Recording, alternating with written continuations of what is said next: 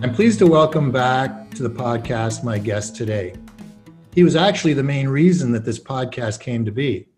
The primary goal of our podcast is to provide some oral history surrounding key events and issues that have impacted Waterloo Region through the 70s to the present. And my guest today has been in the eye of the storm, quote, through much of that time. One could say that he's forgotten more about the recent history of Waterloo Region and local politics than any will ever know.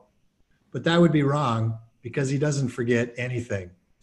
I consider him our local historian. I'm pleased to welcome back my friend Ken Seiling, not only an old gray mayor, but an old gray chair.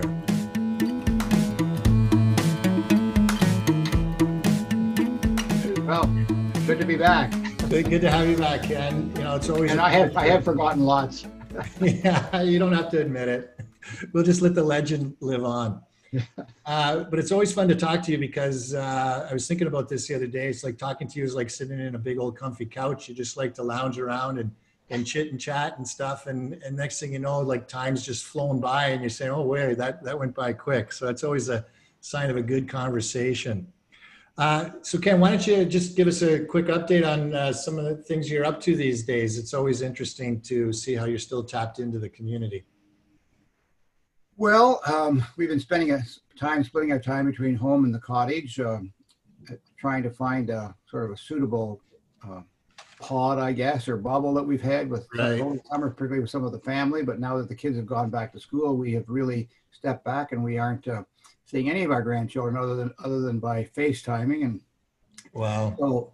So we've been doing that, but I've also been doing a bit of work on the side. I've stood on one of the hospital boards. I'm on the board of the new United Way for the region of Waterloo, and I'm also sitting on the board of the Elora Festival and Elora Singers.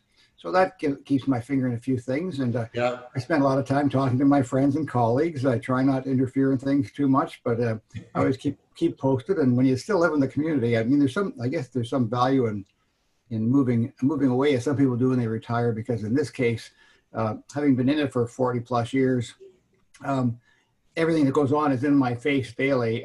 So it's hard to be removed and have an interest. But by the same token, I respect the fact that I'm not there anymore. And so others have to take on the mantle. So your tongue has a lot of teeth marks in it. It sure does.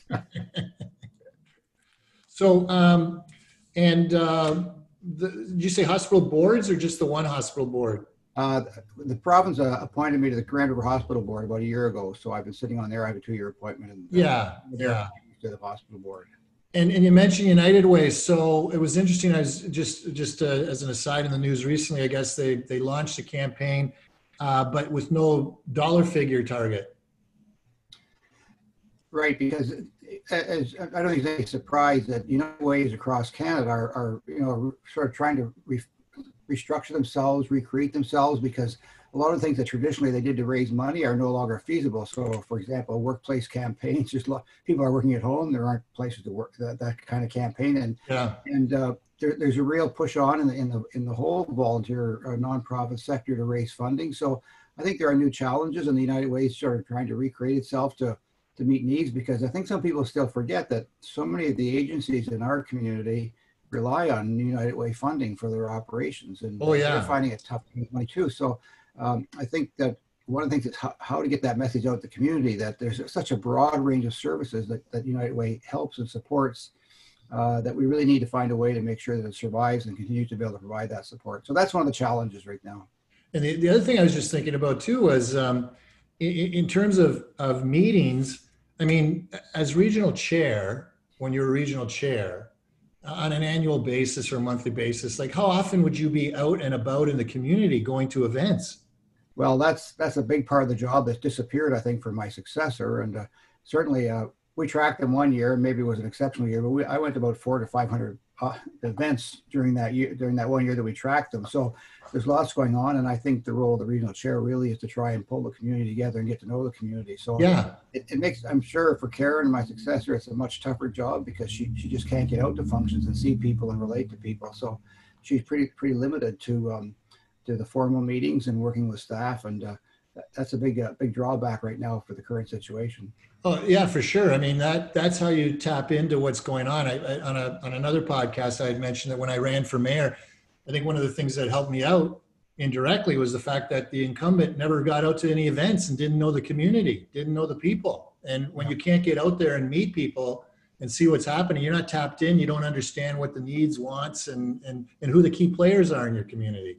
Yeah, you need to know the pulse out there, and if you don't have a way of getting that, and you can't rely, I mean, the counselors will have a sense of the pulse too, but you have to know it personally. You have to know the key players. Yeah.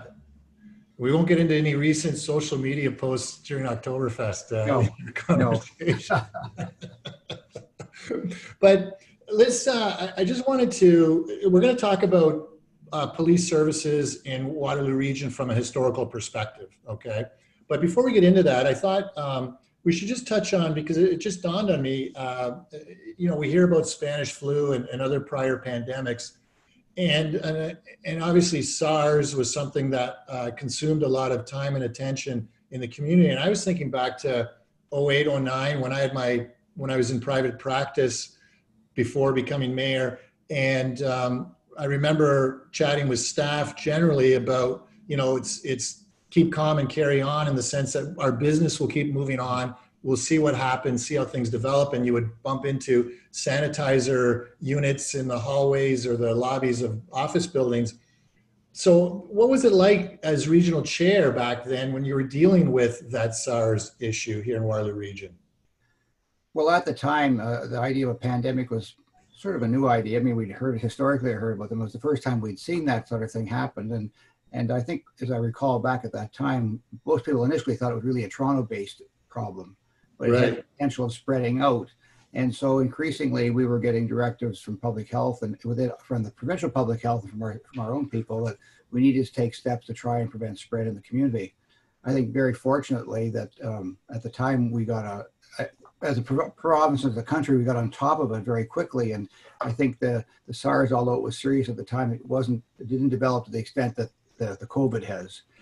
And so once that whole thing was done and some of the steps or measures were in place, we didn't have lockdowns, but we had hand sanitizing and I think some restrictions on visiting and things like that, where there's an opportunity after the fact to at least create some planning for the future. And so the region did, with the area municipalities, created a master plan in the event of a pandemic coming in the future. And so that's what kicked into place this time around.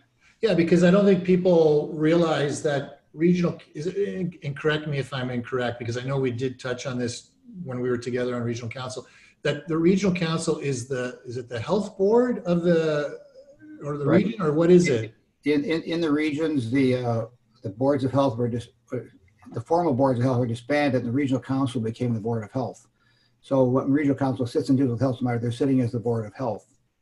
That's something that recently been under discussion because this new government had wanted to take public health away from municipalities. And for years, we've been fighting a strong battle to say we need a holistic approach to public health. And it just isn't public health, people. It ties into engineering, it ties into social services, it ties into a whole range of things. And so there's been a battle going on for the last 2 years to try and maintain public health at the municipal level. And so we'll see what happens when this finishes off, but it's been very good that they can pull it all together. So prior to 2008, you said there was a health board of medical people? Well, no, there wasn't. After the SARS event, we pulled together a planning exercise to say, if they have another epidemic, what would we do? How would we tackle this? How would we manage this from a municipal level for the municipal functions? Yeah. That plan was put in place for following 2008. Yeah. So, and what you were pointing out is that from a municipal level or regional level, because you're tapped into infrastructure, social services, and other things, it's the most logical level to have this sort of health board at that level because you can provide a more coordinated effort. That's right. There's a synergy between all the services doing it together, and also people are feet in the ground. So if your board of health is operating out of Hamilton, for example, you really don't have the kinds of community input and activity that's available too, because what they're trying to do is consolidate them into large areas and large territories. And is this like the LIN where they're consolidating the LINs? Is that what you're talking about? Oh, that's going on at the same time. So this is Oh, all part of the process that they're looking at doing right now. And I think there's some resistance to some of it, particularly in the public health area. yeah. I think COVID's probably made the current provincial government realize a lot of things that might not be done the way they had originally intended to do them. Well, I think there are arguments in this case. Somebody would say, well, we should have one person in Toronto directing everybody on the field. But and then there are others who are saying you get a much better response if you do local planning and you can Yeah, deal with the issues locally and you're right on top of them. So yeah. in my viewpoint, it's best left at the local level. So prior to '08, then we didn't really have a pandemic playbook in the community. Not that, no, Was it something that was ever thought about, or it's just this? It's like, I think 208 SARS was the first real pandemic in my memory of yeah, anything. I mean, there was polio back in the 50s, but that wasn't right, seen as a pandemic. It was seen as a serious issue, and I think it was dealt with at a provincial level, not a local level. right. And flu is something that's recurring every year that's dealt with, but it's not in this coordinate. Other than flu shots, I remember getting some flu shots at Yeah. the region, but not in this pandemic that we're dealing with. No, because flus, although they can be severe, and flus do cause death. They're sort of the normal course of events, and people just took them in stride as a seasonal illness that came Right. along, and that's Yeah. why flu shots came into being. But nothing on the scale of COVID, which spread is extremely rapid and difficult to contain, and in its initial stages, it hammered nursing homes and long-term care facilities, Yeah. spread easily, initially among seniors, but now younger people as well. Yeah. So it's yeah. So post SARS then a playbook was developed to deal with pandemics in the future, and to the best of your knowledge, that was the foundation of what was done going forward under Right. COVID. Right. And even so, some of that was there's some things that can be done locally, some things needed provincial direction or provincial legislation Right, or right.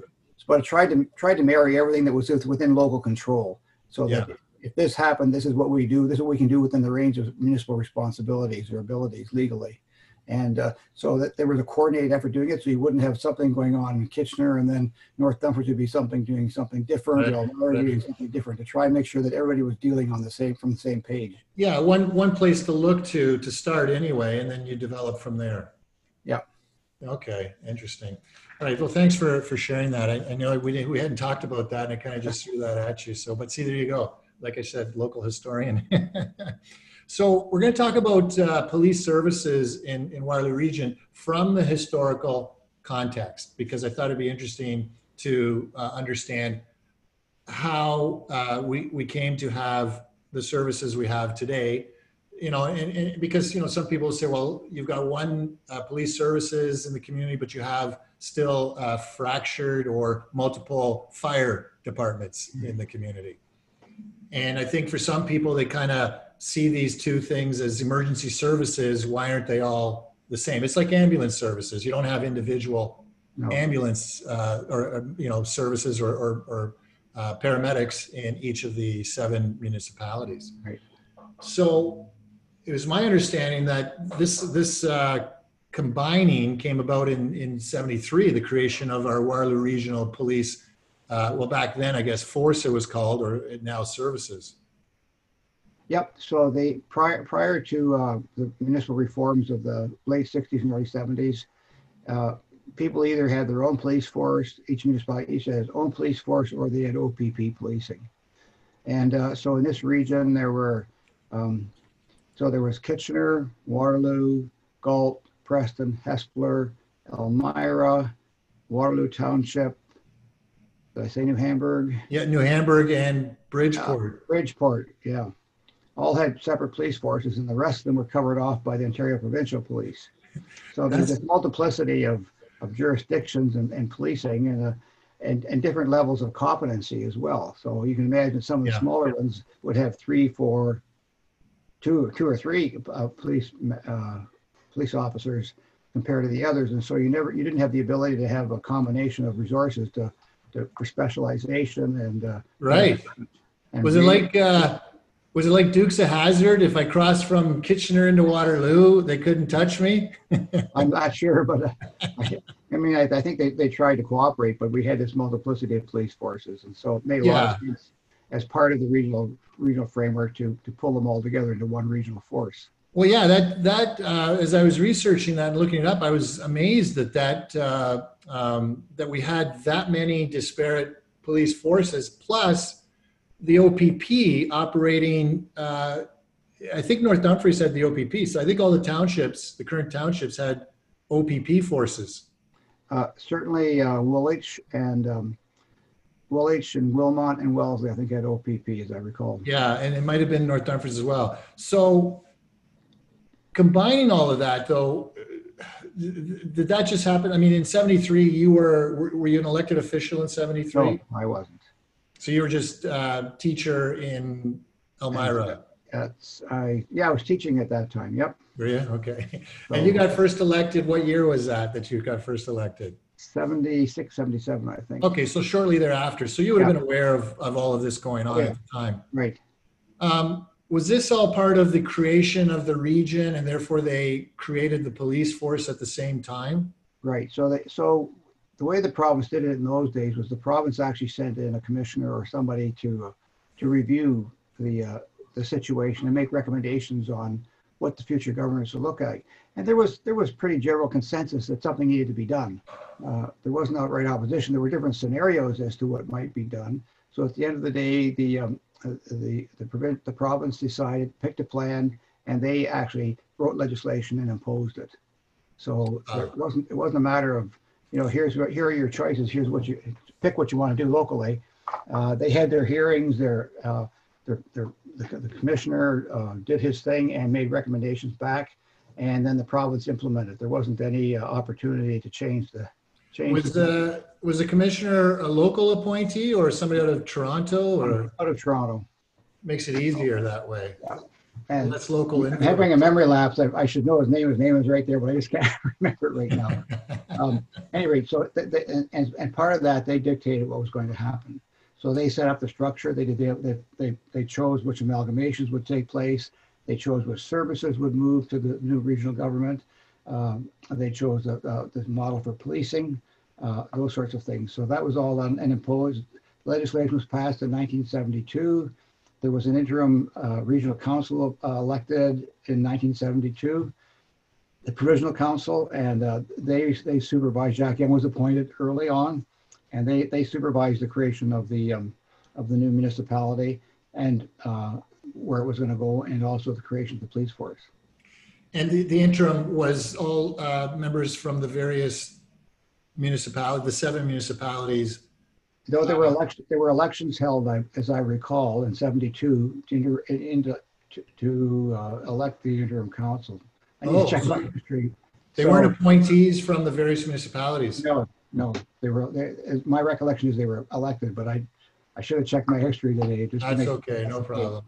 So I guess it begs one of the questions then that comes to mind is why wasn't the fire department amalgamated at the same time as police services? Well, there's nothing in writing, but my understanding and talking to people and taking a look back at that time was that it was the police forces the fire departments were full-time fire departments in some of the urban municipalities, Kitchener, Waterloo, Galt. I can't speak to Preston.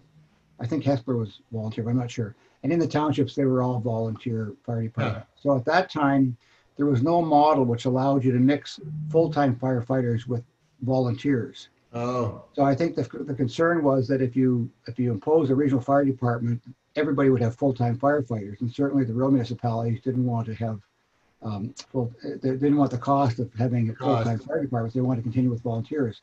So there was no model for doing that at that time. It's since been developed and they exist today, but they didn't in those days. And so I think they were just trying to keep volunteer fire departments and avoid the cost of having everybody full-time. Right.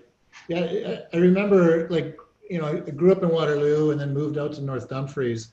And when I got to North Dumfries, I found out it's a volunteer fire department. And I thought, oh, that's quaint. I thought it was just small town, rare situations because you have this. But you soon learn there are more volunteer firefighters in this country by almost a factor of 8 to 1, I think, or 7 to 1 or 8 to 1 than there are full-time or paid full-time firefighters. Right. And, there was a real campaign on the part of the professional firefighters unions to try and take over more and more. And there was a lot of resistance. And in fact, until just the last year, you recall there was the second Hatters things where. Yeah, about impact on your disability insurance. So what they also wanted to prevent, they were any full-time firefighter, if he volunteered, could lose his job. So, right. Now, I think the provincial government now has stepped in to disallow that from happening, but that carried on for some time.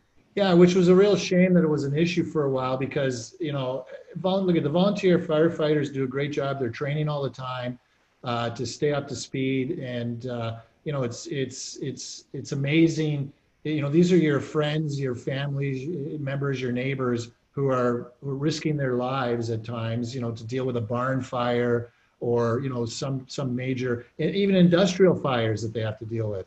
And it's nice to be able to call upon the services of an experienced firefighter from the full-time service who would be able to lend their knowledge and skill to complement what's going on in the volunteer force.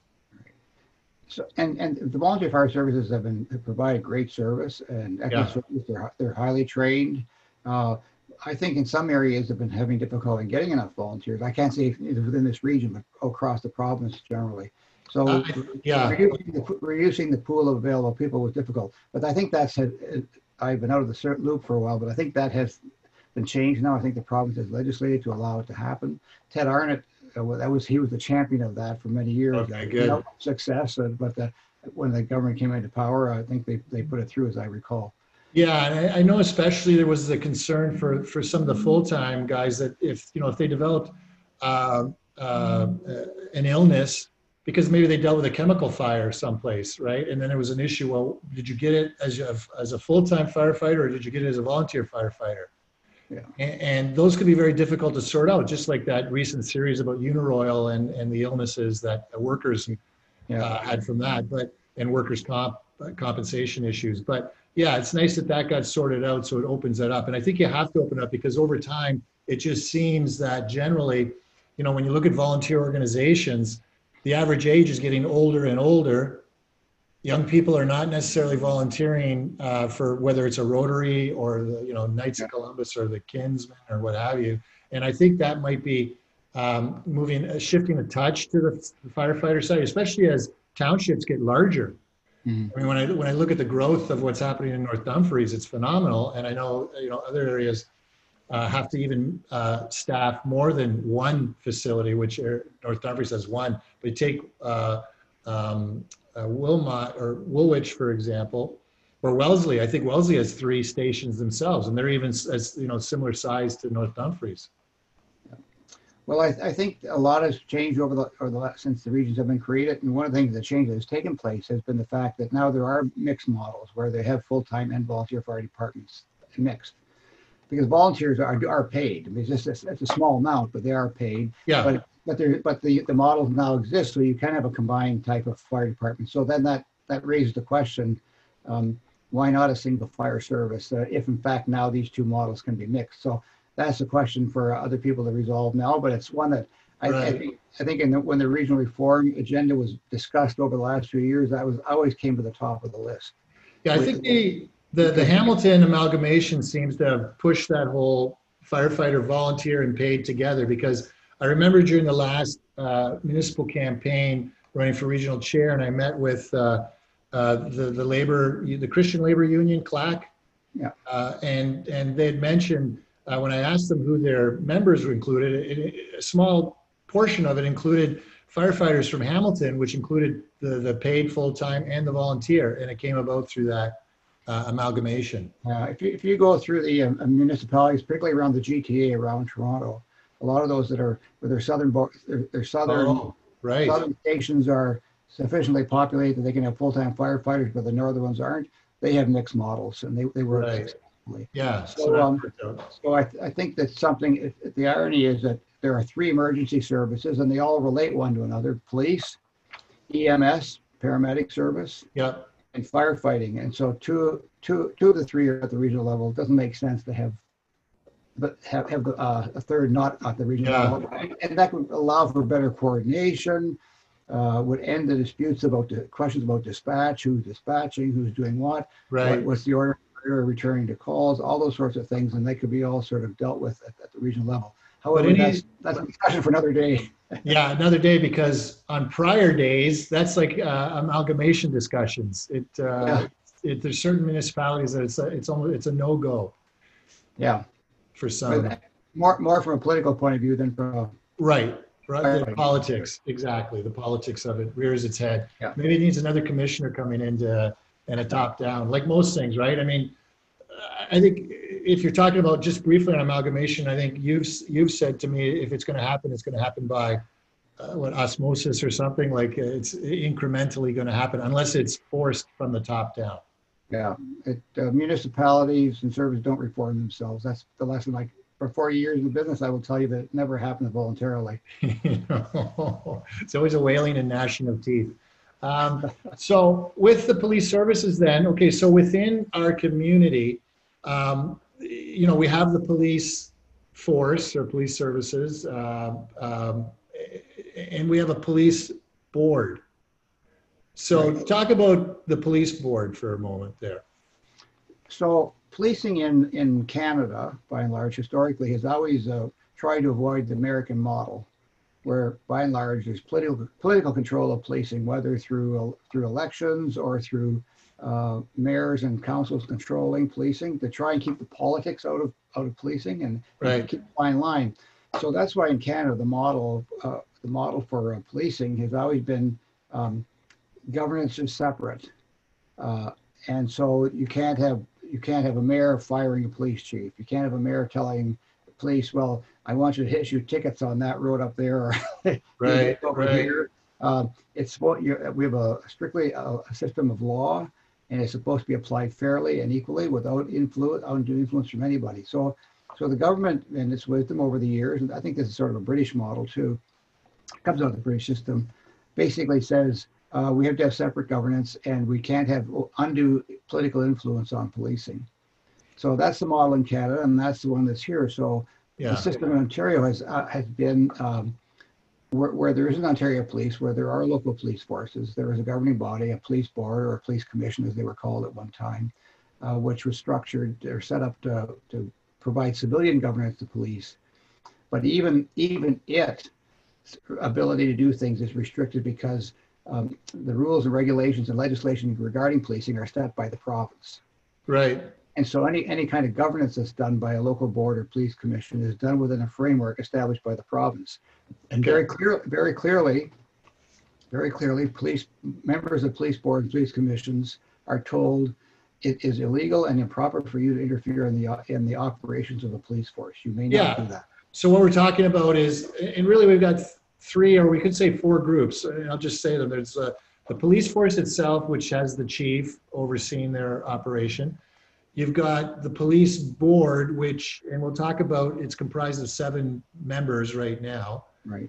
You've got your local council, and then you have the province. So it's sort of like 4 different parts to this thing, each with their own respective roles. Yep. And the police board cannot tell the police chief what to do on a day-to-day basis. No, they may not interfere in the operations. And if you as a police board member or as a board start to instruct the police chief on operations or any police officer on operations, you can be removed very quickly from office. Right. So what is it the police board does then? Is it's sort of like some general guidance? How would you describe their role? So the police board sort of the province sets out a framework for policing. They have rules and regulations and say, these are the things that you need to do. These are the things you need to take into consideration. And some of those things, you develop policies at the local level, how they're implemented on a broad basis, on a policy basis. And beyond that, then it's up to the chief to implement it beyond that. And so their role is really a policy role. They also have other duties. For example, they get to hire the chief. The chief, their employee, they get to hire the chief. I can't speak for other boards, but in our board, they have a role in the selection of the deputy chiefs. And also maybe then that's part of their role. Ultimately, the police chief is accountable to them within a framework. They just can't willy-nilly say, we want to get rid of you, goodbye, and do that. There's ways of dealing with personnel issues that are within the provincial legislation. So they can do that. They deal with issues such as property, budgets. The police board can set the budget. The police chief cannot unilaterally set the budget. They set the budget, and they set what the categories are within the budget. They deal with property. They deal with facilities. They deal with the radio system. All the tools that a police force needs to operate are within the realm of the police board as well. Well, let me ask you one thing that came to mind. So, for example, patrol.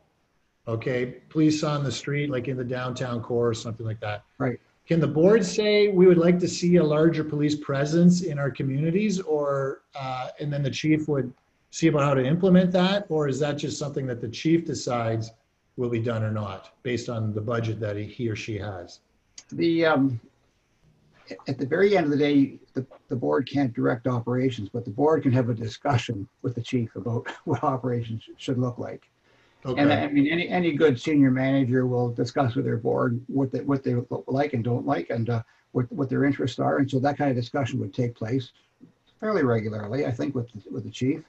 But at the end of the day, it's the chief who operationalizes things, and so if there was a conflict between the board wanted things to go in a certain way, and there was a conflict with the chief, that could end up in some difficulty in the relationship between the two of them. And ultimately, if the chief was going in a totally different direction from the board would, at least, now I've been out of it for a while, so there was a mechanism where the board could call in the Ontario Police Commission and say, take a look at what's going on here. We think that things aren't right, and they could do something like that. Okay, so that's how the police would have to go, or the board would have to go to a provincial organization. If in fact they wanted to dispense with the chief, or that's the way I understood it anyway. Well, historically in Waterloo Region, did you run into that? I mean, you've been on the board. Okay, when were you first on the police board? I went on in 80. I was on from 81 to 80 to 85, and then I went off the board when I became chair for 6 or 7 years. Although I maintained a close contact with the board, I was off the board. And then when the province changed the legislation to put the head of council back on, then I went back on again. So I went back on in 85, about 90, 91, 92, somewhere. Yeah, early 90s until you retired. Yeah. Okay. So from that vast experience, was there ever a time that the board did run into a situation where they had to have the police chief removed, or a conflict? Well, only one time was the Ontario Police Commission involved, and that was during the Sid Brown years. Oh, okay. Henchman, and so that was, and I can't recall whether the province imposed that or whether it was a request of the board, but the Ontario Police Commission did come in and held an inquiry on that. Just give a brief synopsis of what, because a lot of people won't necessarily know what that is about, especially new people listening. But what was that situation about? Well, when the regional police force was formed in 72, 73, Chief Heinrich was appointed. He was the Kitchener chief at that time, and he was appointed as the chief of the new force. And but he died in office a few years later. Oh. So the police board went to hire a new chief, and I won't get into why they did it, but they decided to hire outside, and they hired Sid Brown, who was the head of the police union in Toronto. Oh. And that created some friction within the force, and there was the creation of a tactical unit within the police force, which raided a henchman's headquarters. People leaked photographs of what happened at that event.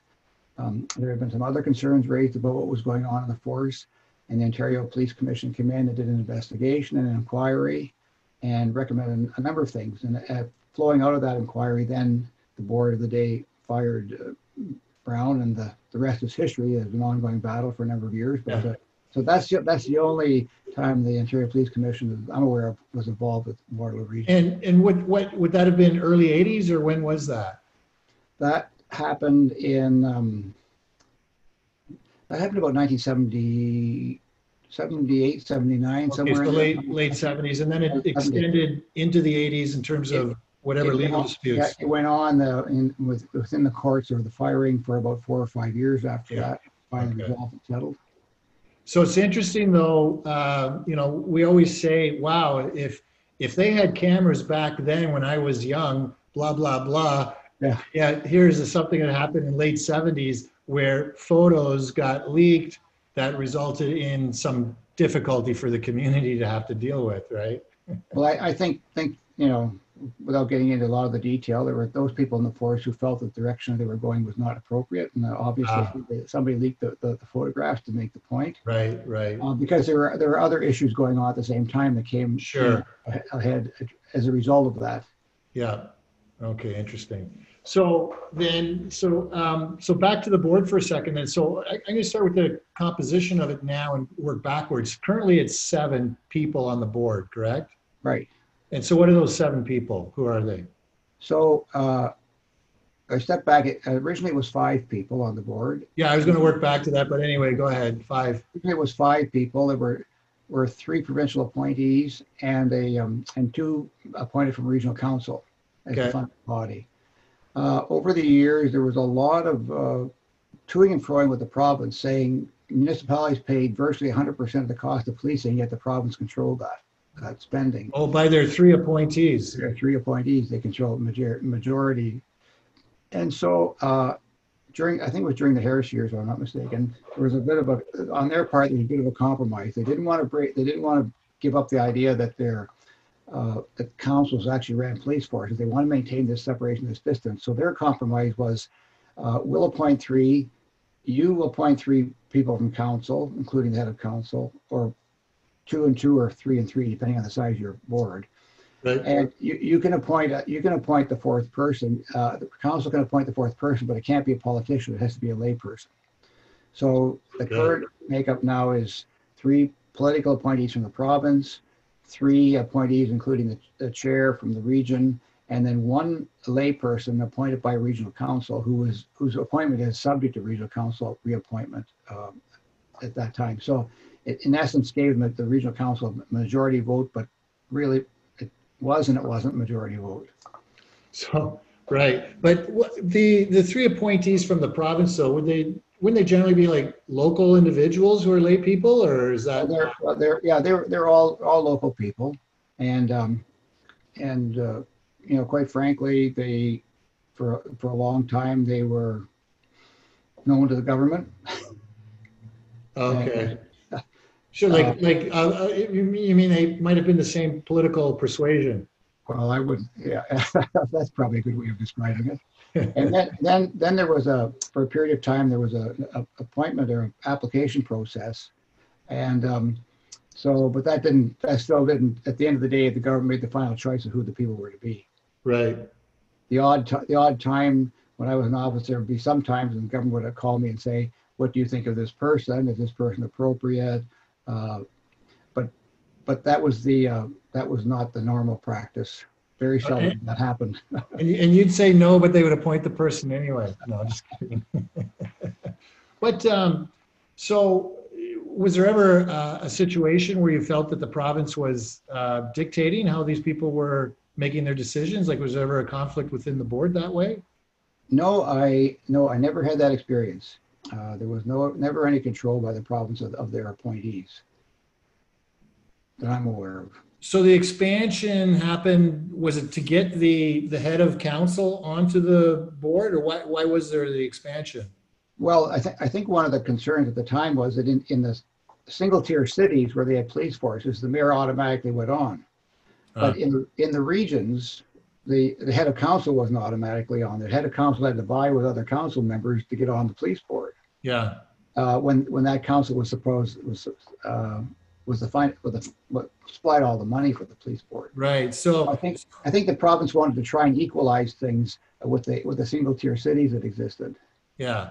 So the province then didn't have say over the layperson that the regional council would appoint. No, not at all. Okay. So and did that resolve this issue about feeling like you were paying all the money but not having any control? Well, I think it went part way, but it wasn't totally what municipalities wanted, but it was the best they could do because I think it was a battle. They didn't, at the end of the day, they didn't think they were going to win. So it was a Yeah. compromise. So let's talk about then regional council's role for a second here, because I mean, currently the police budget makes up about 1/3 of the regional property tax bill. Right. Not Right. 1/3 of the expenses, but 1/3 of the property tax bill. Right, right. Property tax bill. I'm not going to get into the nuances of what that exactly means in tax talk, Right. because I don't have Mr. Dyer here beside me to guide me through it, but like back in regional council days. But so the general sentiment is, well, regional council. Okay, so you've got the chief doing the day-to-day. You've got the board providing some policy concepts or broad stroke ideas for community policing or what have you. But so what regional councils, when I first got there, was like you can either vote yes or no, or you couldn't do anything about Right. it. And I appreciate there's things you can't do, but there are some things you can do. So why don't you explain the role? So regional council provides the financing for the regional police. But what happens is legally, the budget is delivered to the regional council. The regional council can comment on it, ask questions about it, can send it back for further consideration. But at the end of the day, they either vote for it or they don't. They can't pick and choose in the budget. They can't say, well, we want you to shift money from this category over to this category. That's an operational issue. That's the responsibility of the police board, who works with the chief. In our region, we've never had a time that I'm aware of that the regional council has rejected the police budget. They've been different times when the police chief, and there's always been, particularly since the early 90s, a really good working relationship between the regional administration and the police administration and regional council and the police board. And so there have been times when, there always is every year, the chief comes to regional council, talks about the issues facing them. Here's our budget. Here's how we're proposing to deal with things. We've heard from various voices that you're interested in this. This is how we're proposing to deal with this. And they have that discussion in an open council meeting. It's not a closed council meeting. It's done Right. open. And then sometimes when there's been crunch years, tough years, the council will say, can you find a way of shaving another 0.5% off your budget request, because it's a big impact on our levy. And usually what will happen is the police board and the chief will take it back. And generally speaking, they've been able to do those sorts of things. But at the end of the day, when the final budget comes back, the council either has to approve it or reject it, in which case then the Ontario Civilian Police Commission, or whatever it's called now, would come in and be the arbiter. Right. At the end of the day. That's happened in other municipalities, but it hasn't. Yeah. So I just wanted to touch on that for a second. But so it comes back. Regional council basically approves, we'll say, the envelope of cash, so to speak, that can be spent, and then the police chief can determine how that's going to be spent. And the board provides some overall general direction ideas about what they want to. Yeah, although in all the presentations, regional council has seen the breakout of the budget. They're just not given a Yeah. No, I'm sorry. I didn't mean to imply that. No. You're right. I mean, the chief is saying, this is how I'm going to spend what I'm asking you for in these areas. But again, regional council can't say, well, they might say like it or not, but they can't say, well, take $10 million. Well, anyway, we won't get into all of that, but regional council is restricted in terms of what they can do in that approval. That's right. Okay. Only the police board could do that. Now, if regional council wanted to say, well, we're going to we want to reduce the overall budget, like you said, the shaving, in the past, there's been cooperation in terms of coming to that number. If both sides are entrenched, what happens then? Well, if you come to a conflict, as has happened in other municipalities, the Ontario Police Commission, or whatever it's called today. I think it's the Ontario Civilian Police Commission now. Yeah, so it would go before them. Okay, so that's like, now, have you ever been involved in that sort of a No, hearing? never, never. It's like an arbitration hearing, Yeah, basically. And so you would have to, the council would have to put up an argument saying why this number should be what right, it is. right, And the police right, board would come back and say, well, you know, we can't do this. We can't have this many people on the street without this kind of money to do this, or we can't right. do this kind of operation, or we'll have to shut down this kind of service. And this board will then decide whether it's reasonable or unreasonable. They always, the language is really rather strange. I would say talked about ability to pay. Municipal councils will say, well, they're not considering the ability to pay. This is quite often the case in police arbitrations. That's how Yes. but it's a bit of a moot point because the tax base is rather flexible, and so I think the issue is really is it a reasonable request? But as I said, we in Waterloo Region have never been faced with that issue. Yeah. And just to touch on that for a second, police pay is something that comes up as a question. What's going on out there, but aren't we sort of stuck? We're the tip of the tail that's being wagged that tells us where things are going to go in terms of percentage increase or retention pay by other jurisdictions, and then it sort of filters through across the province. Right. Well, both police and firefighters have compulsory binding arbitration as part of their legislative framework. And so what happened both in firefighting and in policing was that whoever settled first or had a settlement imposed, that sort of set the trend for bargaining right down the line. So even though a salary increase would be 1% or 2% higher than the general labor force in the municipalities got, if that was in one police force, it just sort of filtered its way right through. And so that often put pressure on police budgets during my time there. And then the last few years have been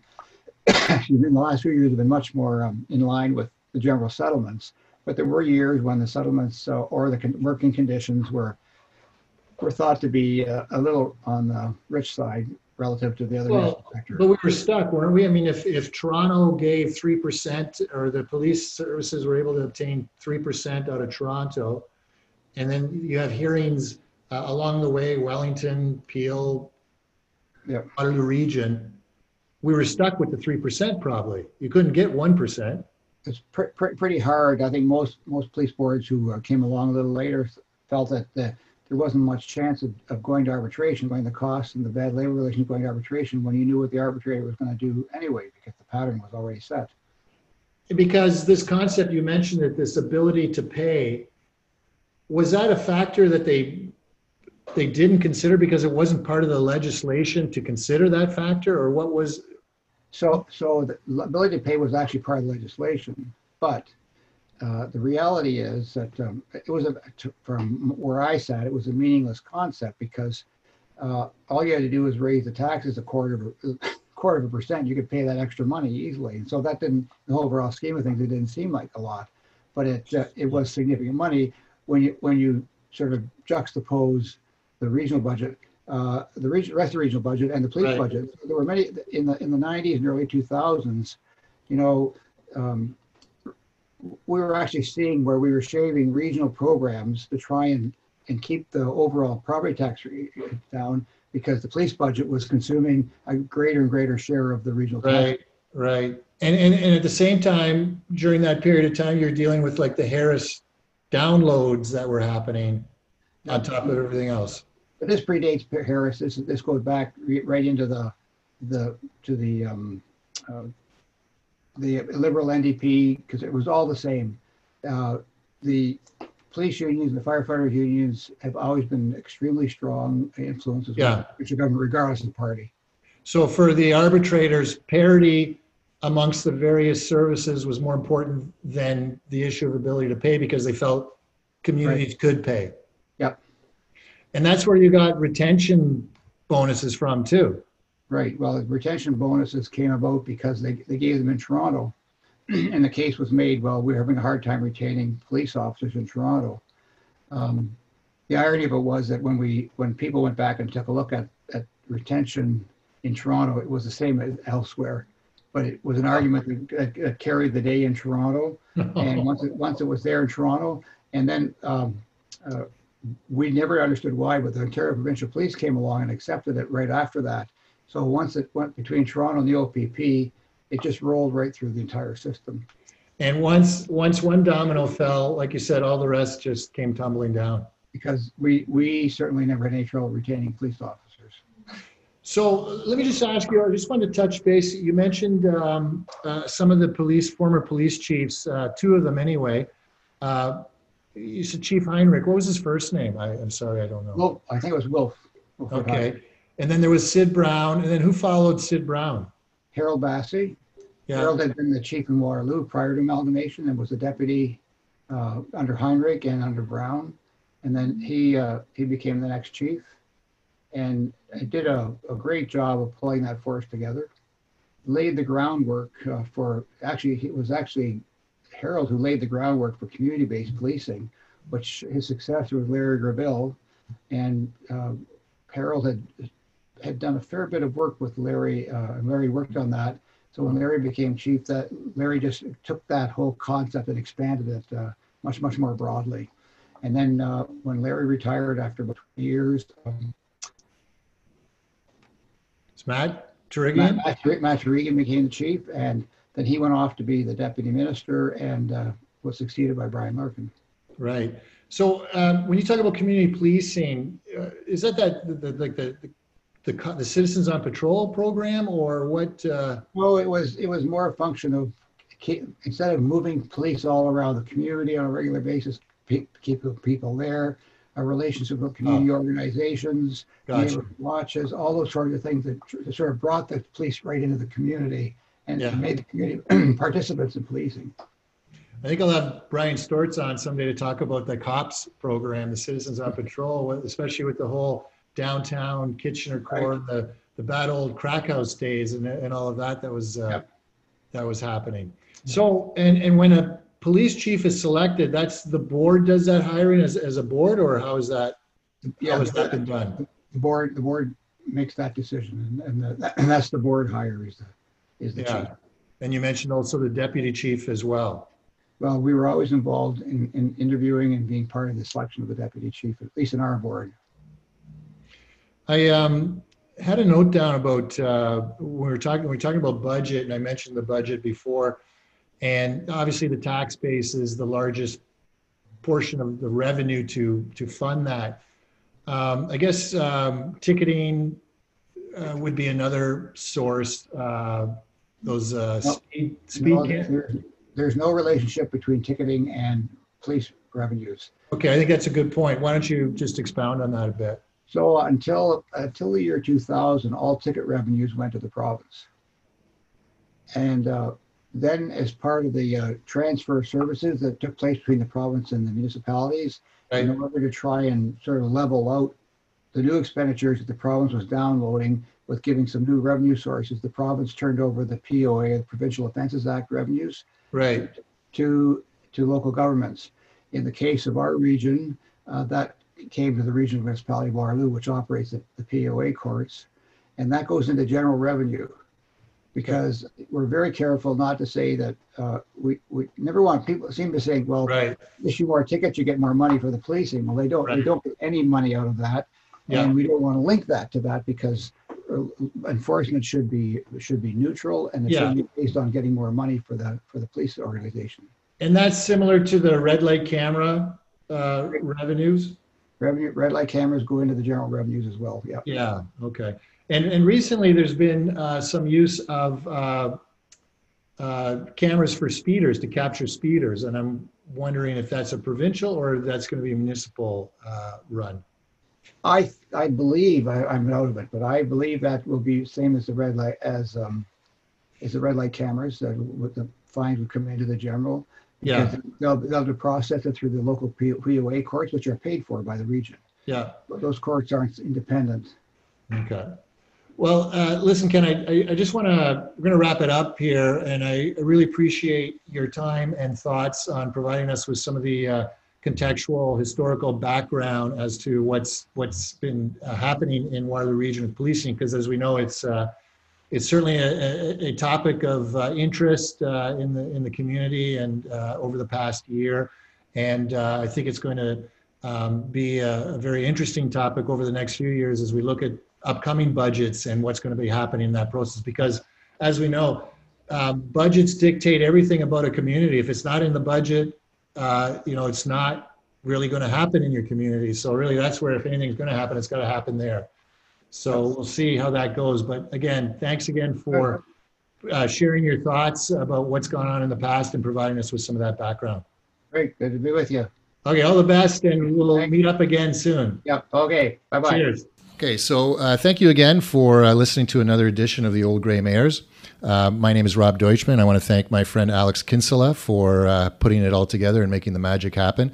And you, the listener, for taking the time to listen. And again, if you have any issue or topic or person that you think would be an interesting interview, please feel free to reach out. I'd be happy to make it all happen.